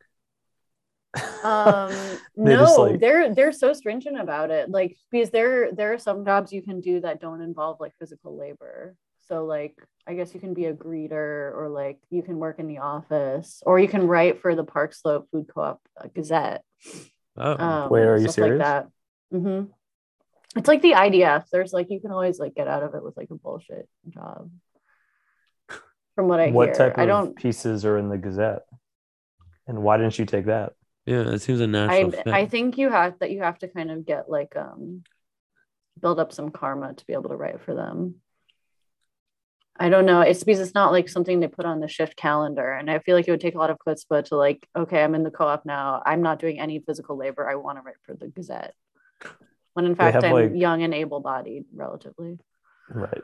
I mean, they probably have some of the world's most renowned novelists at their fingertips. It's probably Jonathan Safran Foer who has to write for the Gazette. I know. Yeah. I mean, I'm sure I wouldn't even be accepted. Martin Amis is in there writing about fucking squash. Yep. He's doing lots of like weird contrapositive scenarios about groceries. It's like, what if squash was actually gay? I don't know. What would be an Amisian? Oh man, I would love to read the Gazette's piece, "What if squash were gay?" It actually sounds like something that you know could what I'm emerge talking from- about? Amissian scenarios, like of. I see what you're don't saying. really. I'm Oh, not so that you don't familiar. know, It's the like- I've read him, Holocaust, but I don't. backwards. Right. So he like wrote a book that's like about okay. a guy living his life back, a Nazi doctor living his life backwards. He wrote a book that was like, what was it? What if like all gay people were straight or something?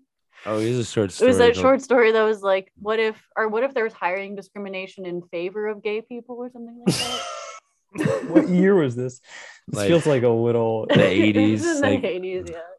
It was probably like heralded as genius and. Oh, undoubtedly. And I'm sure it was.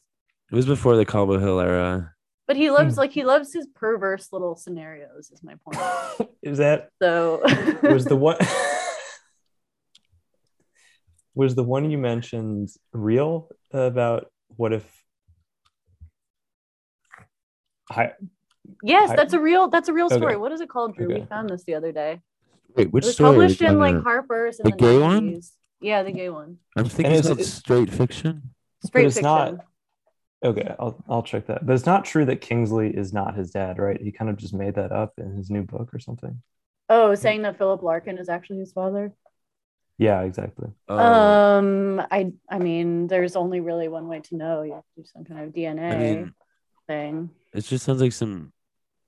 I think he would Oedipal prefer it if Kingsley maneuver, weren't his yeah. father. But They don't really look much Um, alike, huh? maybe Philip Larkin is his father. Who knows? It's like Ronan Farrow and It's very much a Ronan, Frank Sinatra. And I do, for the record, think that Frank Sinatra is Ronan's father. I mean the face is identical. The faces are identical. And Woody Which, Allen is, shout out to Frank Sinatra. Speaking of conception, shout out to him if that is the case for siring well, did he have many kids? at that age. How Oh, old would how- he have been? He would have been in his 70s, Sinatra, maybe even 80s. Woody Allen has a particularly not Sinatra face too. He does, yeah. Yeah, he does. You're right. Sinatra's like heart shaped, and Woody Allen just has like jowls upon jowls. No, you're right. Woody Allen's kind of busted, and Frank Sinatra's one of the handsomest guys of the 20th century. I agree. Yeah. In, mm, Actually, I don't even know if Frank Sinatra is that handsome. He's merely like very smooth and charming, and in that sense, is the opposite of Woody. He kind of looks a little sexless, I think. You think Frank Sinatra looks sexless? Yeah. Interesting. I mean, he kind of has his face is a little too youthful. I think. Interesting. Maybe he's a vampire. Drew, who are your masculine heroes? oh, well, I was actually just thinking along these lines because I myself I'm of uncertain paternity. I don't. Oh, know. I knew that from listening to the podcast. Actually, Right. So I have constructed a myth. My fathers are Philip Roth, Lou Reed, Leonard Cohen, guys like that. What is it? An endless cycle. The size of the father goes on to the son. But so I just try to live inside a delusion where, like, on any given day, like my dad could be Leonard Cohen. A week later, could be Saul Bellow. I don't know why I'm choosing only Semites. I guess I guess I've chosen for myself a Jewish father, even though. do you it know seems- if your father is Jewish? He's not. He's he's not, as it happens. He's not Jewish. He's a dentist. And so I've chosen to weave my myth of my father into a Jewish tradition. Have you But I ever written about that? That's a good. Oh my God. Has he written about question. anything else? I suppose implicit. I've actually not No, but explicitly. hit upon it explicitly. Although friend of the pod Odov told me I should write a book about this shit called Boomer Dads I Never Had. Although none of the people I mentioned is really a boomer. Or like Bob Dylan, of course, another father. And I just try to do them proud. But here's kind of a serious question for you. Well, just because you said boomer dad I never had, it's obviously ironic. Like, is your writing as ironic as you? I would say no, it's actually not. Especially like on the podcast, I perform a certain self, which is probably more ironized than my writing actually is. Mm-hmm. But it's a difficulty because I'm in some constant anxiety of influence enmeshment with these dudes, and sometimes I wonder if I should just. I'll never shake them off, right? But I'm always haunted by their voices, haunted and inspired. But it's hard to just do the thing myself. What about you, Andrew? You have any issues with Lipstein Sr.? What's your relationship with your father like? I have well, I have a good relationship with my dad. Oh, it's boring. My dad actually is he's very handicapped, and oh wow. He had an injury about 4.5 years ago, and I think it's like the biggest thing that's influenced my writing for sure, in very implicit ways. So what would be a way in which it manifests? Although I guess if it's implicit, then maybe it doesn't. Yeah, it's only really apparent after the fact, but my book is a lot about legacy and leaving your name for the world. And he had to stop working. Like, he had a brain injury one night, and then he had to stop working, and just talking with him about that and imagining how he would feel about that, how he feels about that, I think affected me a lot. Totally. But I think if you are avoiding writing about your parents, then you're kind of dodging the question. Really? Just full stop. Anyone who's not writing about their parents is writing dishonestly? No, well, if we're saying implicitly. Oh, okay. Then if you're not feeling inspired by your relationship with your parents or what they mean to you, then I don't think. What about you, Warren? I have first of all, my parents listen to every episode of the show, but second of all, I have just very healthy, relatively blessed childhood of having very functional parents there for me, and I have a good relationship with them. But maybe I shouldn't be interrogating it more. No, I don't think it has to come from a negative thing. I don't think you have to be like hurt by your parents and then work through that hurt.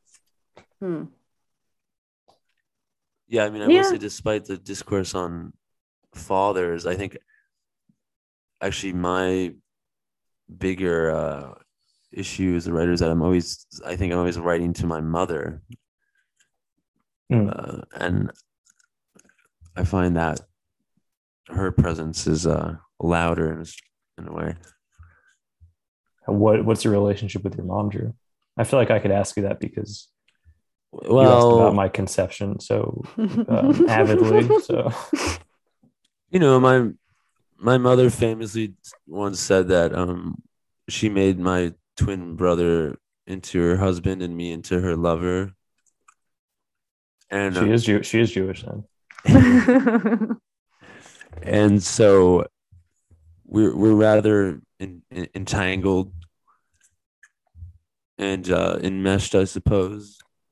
But in a way, your brother into her husband. My brother, yeah, he's her husband. So he like mows the lawn and helps her with the computer and shit. And I'll drink wine and like sing Leonard Cohen and watch French films with her. I mean, it sounds a bit of a parodic, but it's kind of actually what's happening on the ground. And my mother and I had an extraordinarily rich and intense like verbal connection from a very early time. So I think that's why my writing is always like bound up with either her voice or things that I'm trying to say to her, I think, in ways that I can't even articulate so precisely until I get writing, I think. I sort of feel similarly with your mother. Yeah. I mean, my mom has just been like, I don't think I would have ever written without my mom. Just always made me feel like, I could be creative. And I, from a very young age, connected with her, I think, on a very,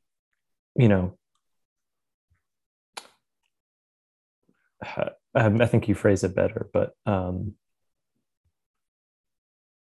I mean, it sounds like it's very meaningful. But you don't write about that. Oh, you said you primarily write about that. Yeah. Yeah. I'd say it's not even like it reappears. It just is the thing itself. It's like the texture of the language and everywhere. Mommy.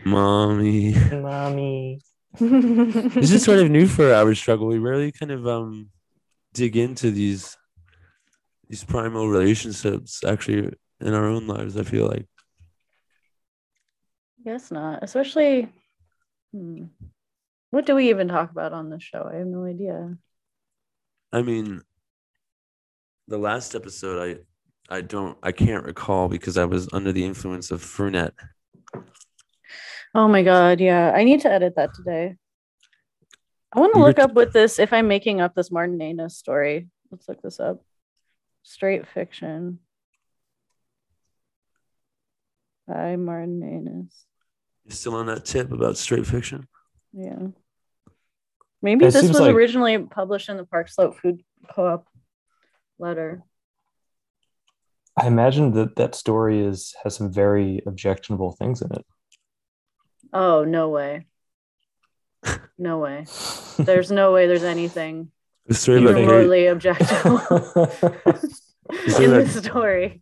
Straight fiction, Esquire, 1995, in which everyone is gay apart from the beleaguered, though increasingly vocal, straight community.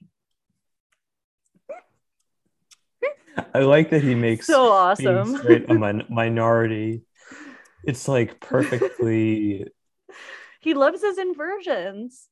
Wait, but what's the take home lesson? I don't know. It's just it makes you think, man. What if everyone was gay apart from a beleaguered and increasingly vocal straight community? Yeah, Amos is sort of like a comic shtick writer. Does he get into procreation? Oh, I mean, because then it would have to turn into a bit of The Handmaid's Tale, but maybe with men, kind of having to be like. Well, doesn't what's her name, Hanya Yanahara? Isn't her new book about like what if gay people? Actually, this is kind of Amistian, isn't it? About like what if only gay people can get in? Like there was a gay privileged society in the Civil War times. I like tried to read the review and I got really confused. What do you want about? I don't know. What's the Amistian element of this novel? It's just that it's something about what if gay people were the majority or something like this. That's not. That's not Yanagihara. That's not Taperis. It is in Yanagihara's new book. Oh, okay. Yeah, it's something about. Yeah, I don't know. She seems like if you put her in a room with Amos, they would like not be able to exchange a single word. Now that is an interesting hypothetical. We should send them to the co-op. No, I think they would just throw out a bunch of hypotheticals about gay people. They would just try to one-up each other. But isn't she not gay? And that's nor is Amos. That's true. But I think in 1995, like, you could get away with that more. I don't know. This is an interesting thing to think about. I mean, we just need to have Amos on the pod. Have you tried? We're getting there. Apparently, he's attending a showing of the play that we. I would hope so. Really? So I was thinking that I'd go for a second time myself, just to ogle Martin Anis, as I call him. Why do you call him that? Well, an earlier iteration of of Drew Oringer, Struggle Oringer, was called Martin Anus. That was my Twitter name. But then Christian Lawrenson didn't want to like tag me and things because he thought it was indecent. Of course, I didn't need the same endorsement of the literary establishment that he seems to crave. But sorry, I have to ask. Do you see him as sort of a father figure? Oh, I would say he's more of he's like my rakish uncle or something like that. Okay. Rakish uncle figure. Rakish uncle, he's led me astray. Okay, here's another Amos short story description. This one is called Career Move, published in 1992, in which the literary world is inverted. Screenplay writers such as Alistair struggle to have their work published in small magazines, whilst poets such as Luke are courted by Hollywood publishing conglomerates and fly first class around the world. Makes you think. What if? The first class thing is kind of embarrassing. It's such like a 1990s way of viewing the world. You don't think that still is cachet, being flown first class? Whenever the people I see in first class are like the biggest schlubs whose dad probably started like a pork factory. This is your issue with it, is that people who fly in first class are not glamorous, or in fact not glamorous. Screenwriters like in the old days. A pork factory, no less. No, the people, I'm always like, I don't even look at the prices, but they can't be that high because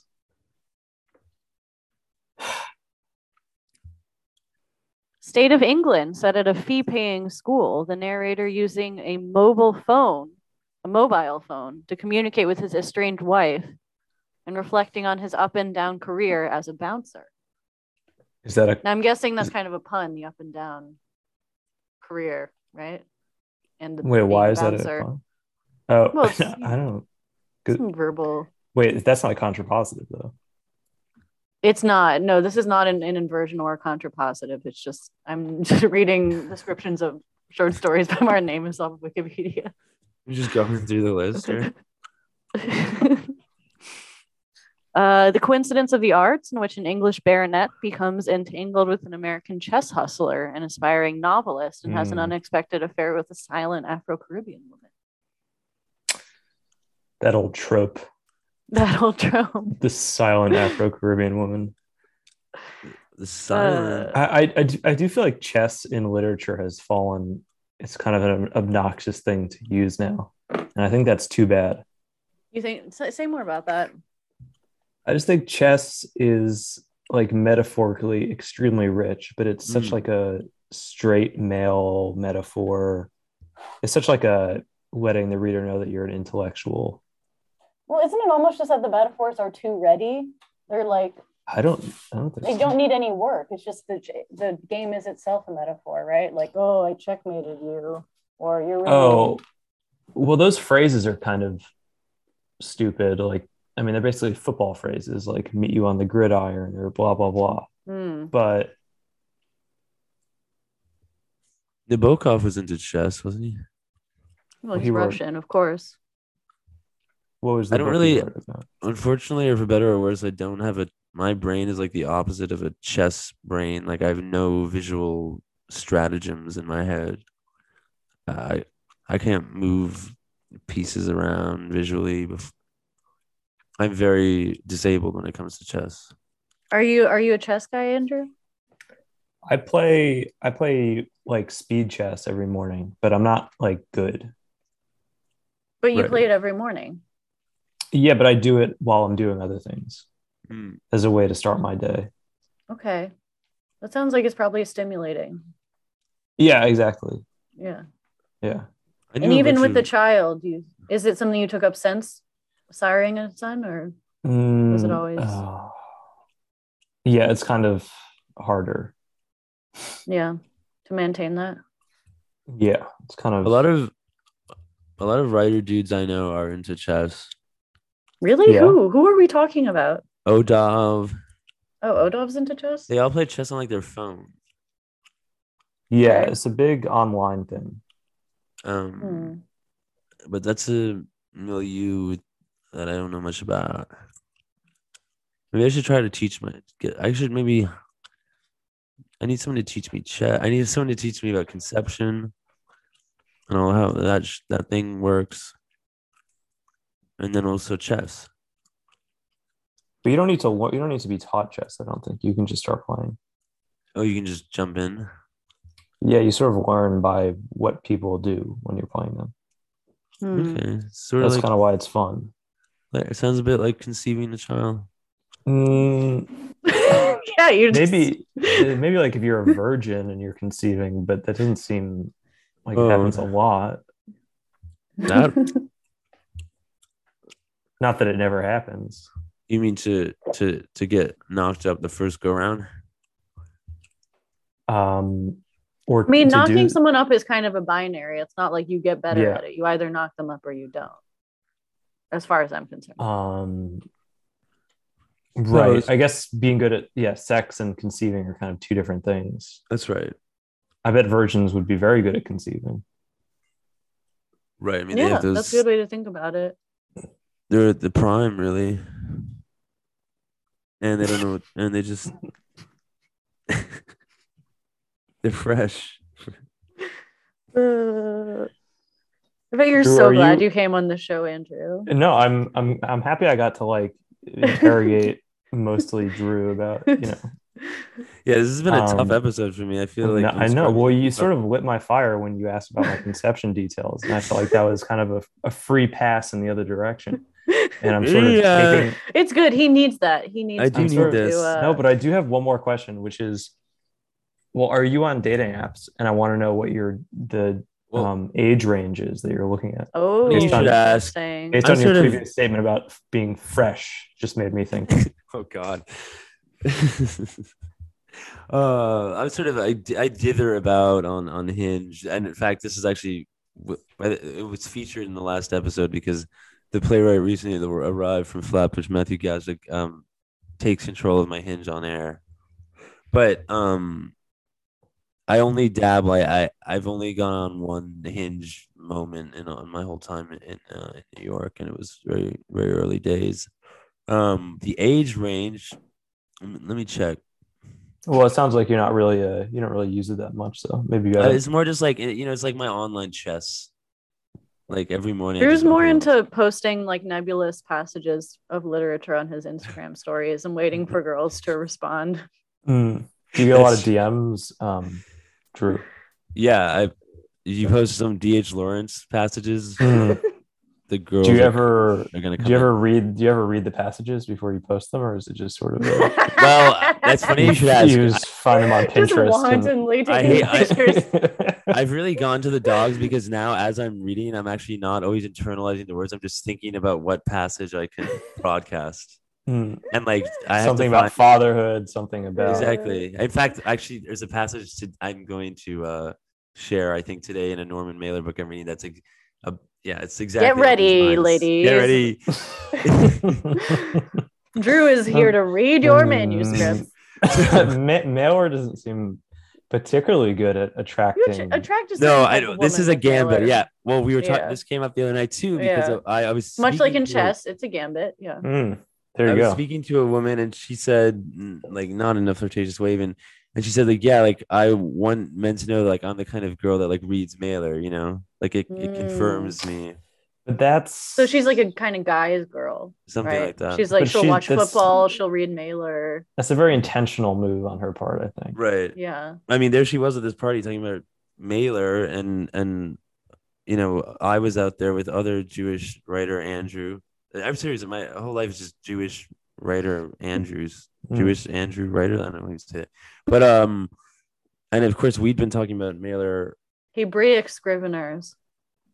Yeah, and then suddenly we lit up. I'm saying this, but at the same time, I'm actually not a huge Mailer fan. Really, I've only recently gotten into him.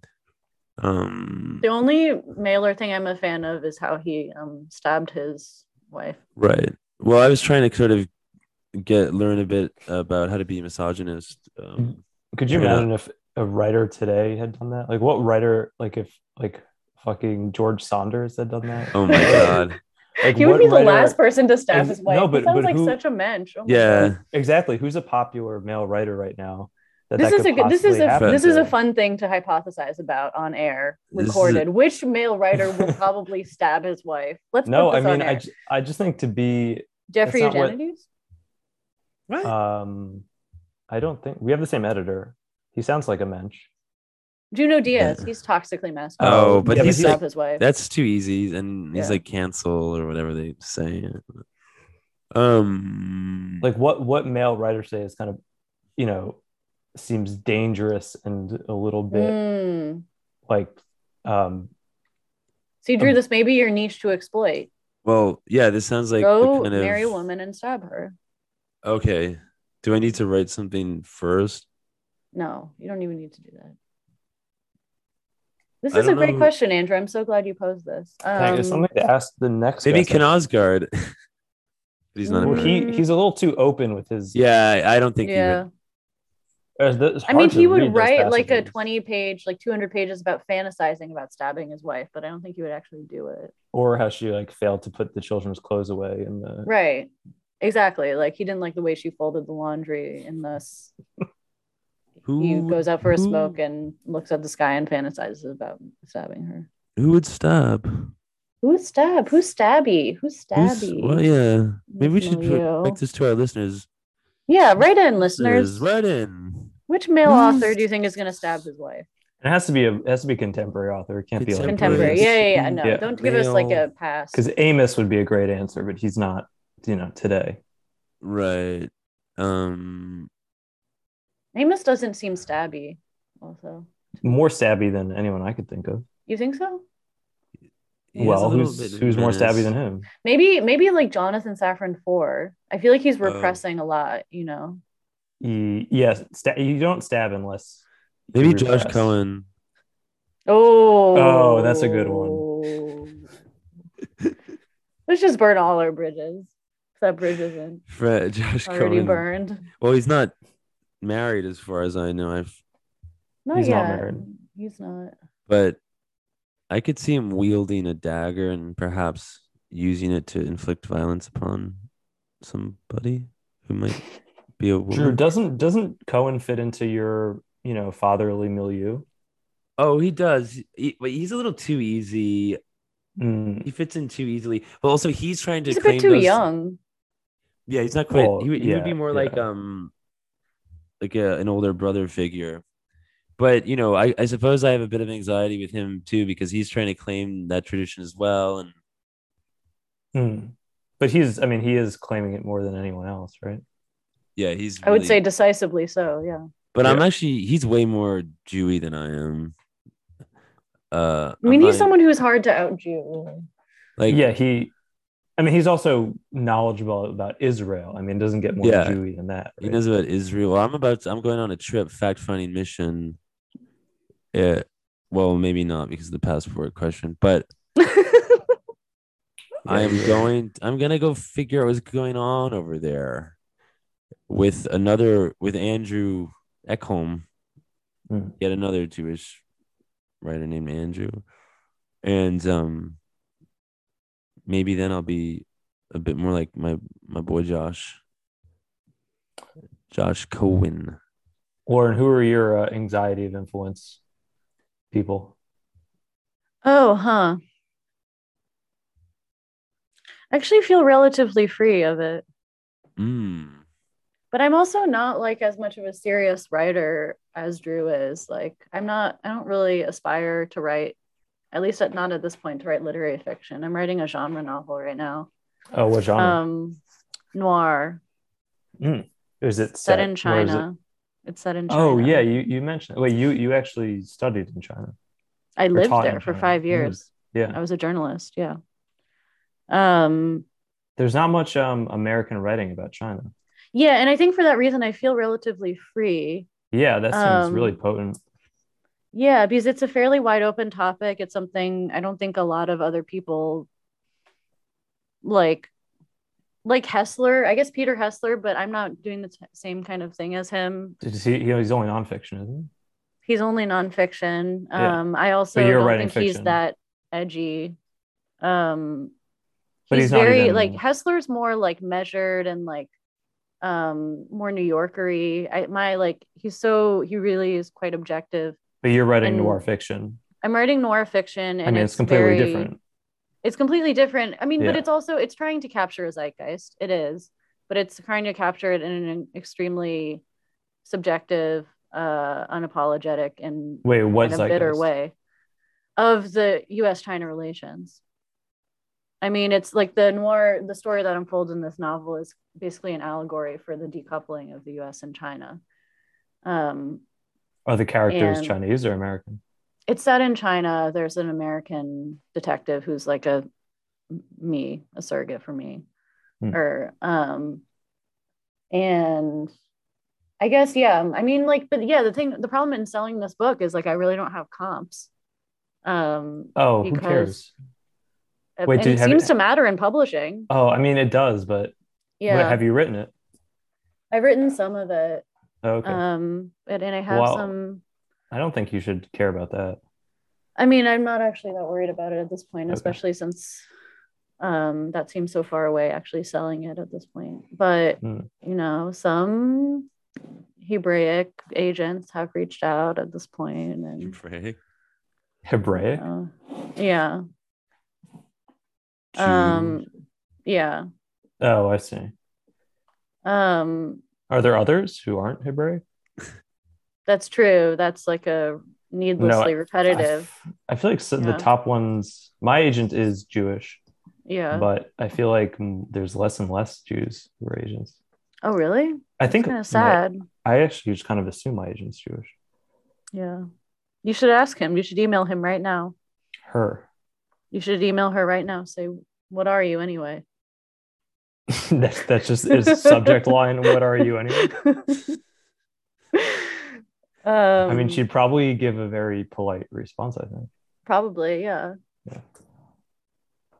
But yeah, I mean, to anxiety of influence, like I feel like the thing I'm doing is not like it's so fucking innovative. It's just like there's really not that much precedent for it. And so no, it does sound pretty new. It sounds interesting. Yeah, it's just such a specific area that not a lot of people know about, and that's kind of underexploited. So I think there's been more and more translated fiction from China, but it's kind of a totally different category. Yeah, that's totally different. Yeah. I mean, like, to me, my precedent is like The Quiet American by Graham Greene. That book is ancient, and written by a man. So Le Carre is an idol of mine. Who? I don't know. Le Carre. But again, like, it's a different voice. It's cool. We'll see.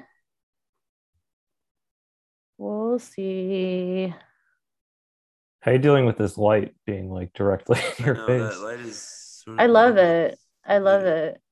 I love when the light streams through my window around this time of day. I feel like a cat or a lizard. I love basking in it. I can't see. It's like your mouth is just. It looks like you're wearing a mask. It does. I'm just mask of light. I love the filtering through the Venetian blinds. This is some great listenable content too. Yeah, people are gonna love this part. I mean, you talk about imaginations. Yeah. I mean, this is like reading fiction. This is exactly like reading it's fiction. It's an immersive experience. Also, I would add, as an author of noir, one must have the light streaming through Venetian blinds at some point. Are you a little bit ironic with the tropes or no? Yeah, and it's also like very loosely noir. I mean, well, it's they'll probably just like classify a it dark as literary fiction conspiracy thing.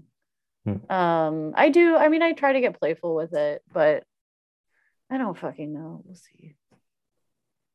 We'll see, man. Just keep sitting in that ray of light. I'm just gonna keep sitting. Keep rocking in that sunshine.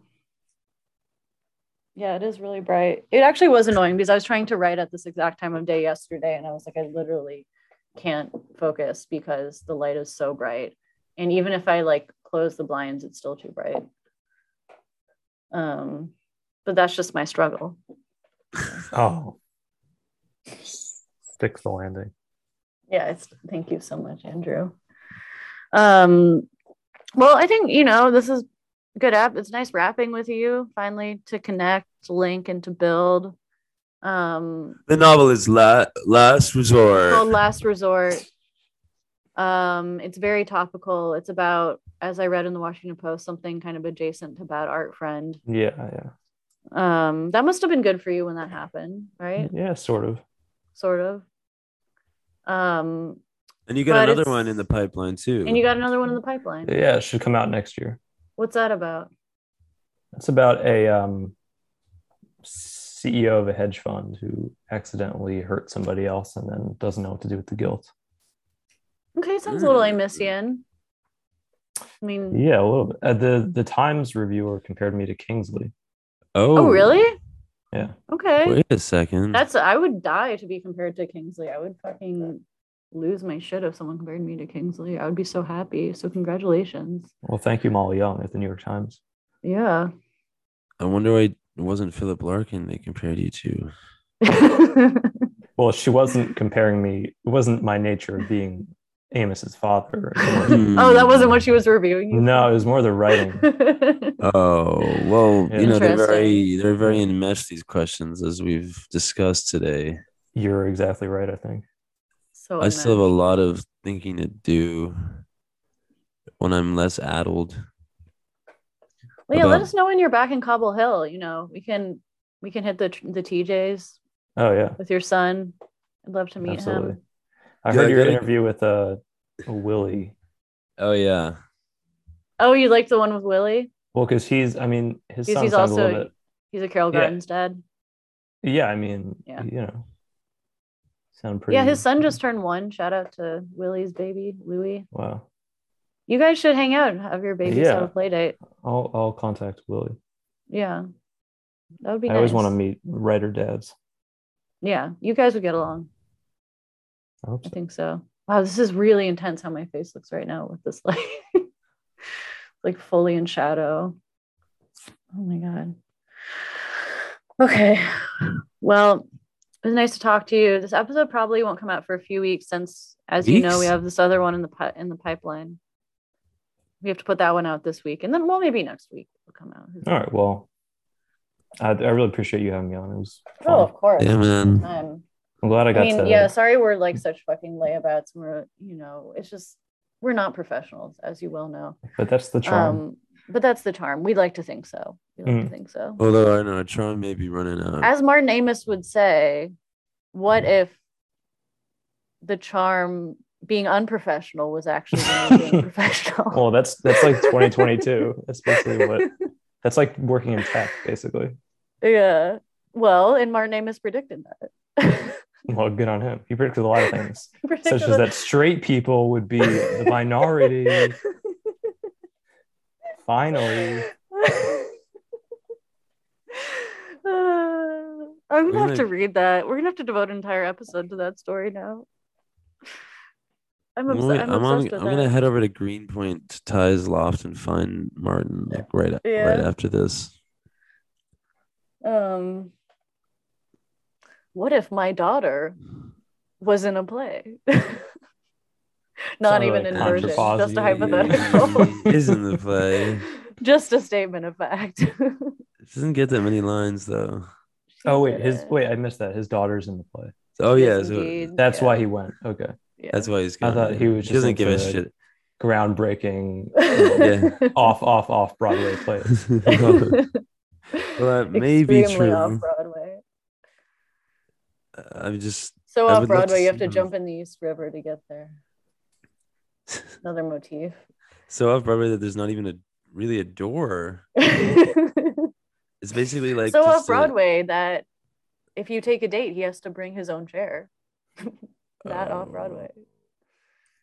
At any rate, let's not talk about chairs. Well, this is a lot of fun, so I really appreciate it. Yeah. Let us know when you're back in Kabul. Not the capital of Afghanistan. We spent the better part of the day waiting for the wave to hit our side of town. Anyway, let's just end there. Yeah. That's a good finishing point. That's a good finish. Absolve. I wash my hands of the stuff of legends. And what news of the horizon? I hear it's all just a horizontal myth. So stop your cruising, start your criticizing. Indulge yourself for once, feel medium between them. And goddamn, your eyes, they just had to be twin prizes waiting for the sun. And goddamn, your eyes, they just had to be twin prizes waiting for the sun. They just had to be twin prizes waiting for the sun.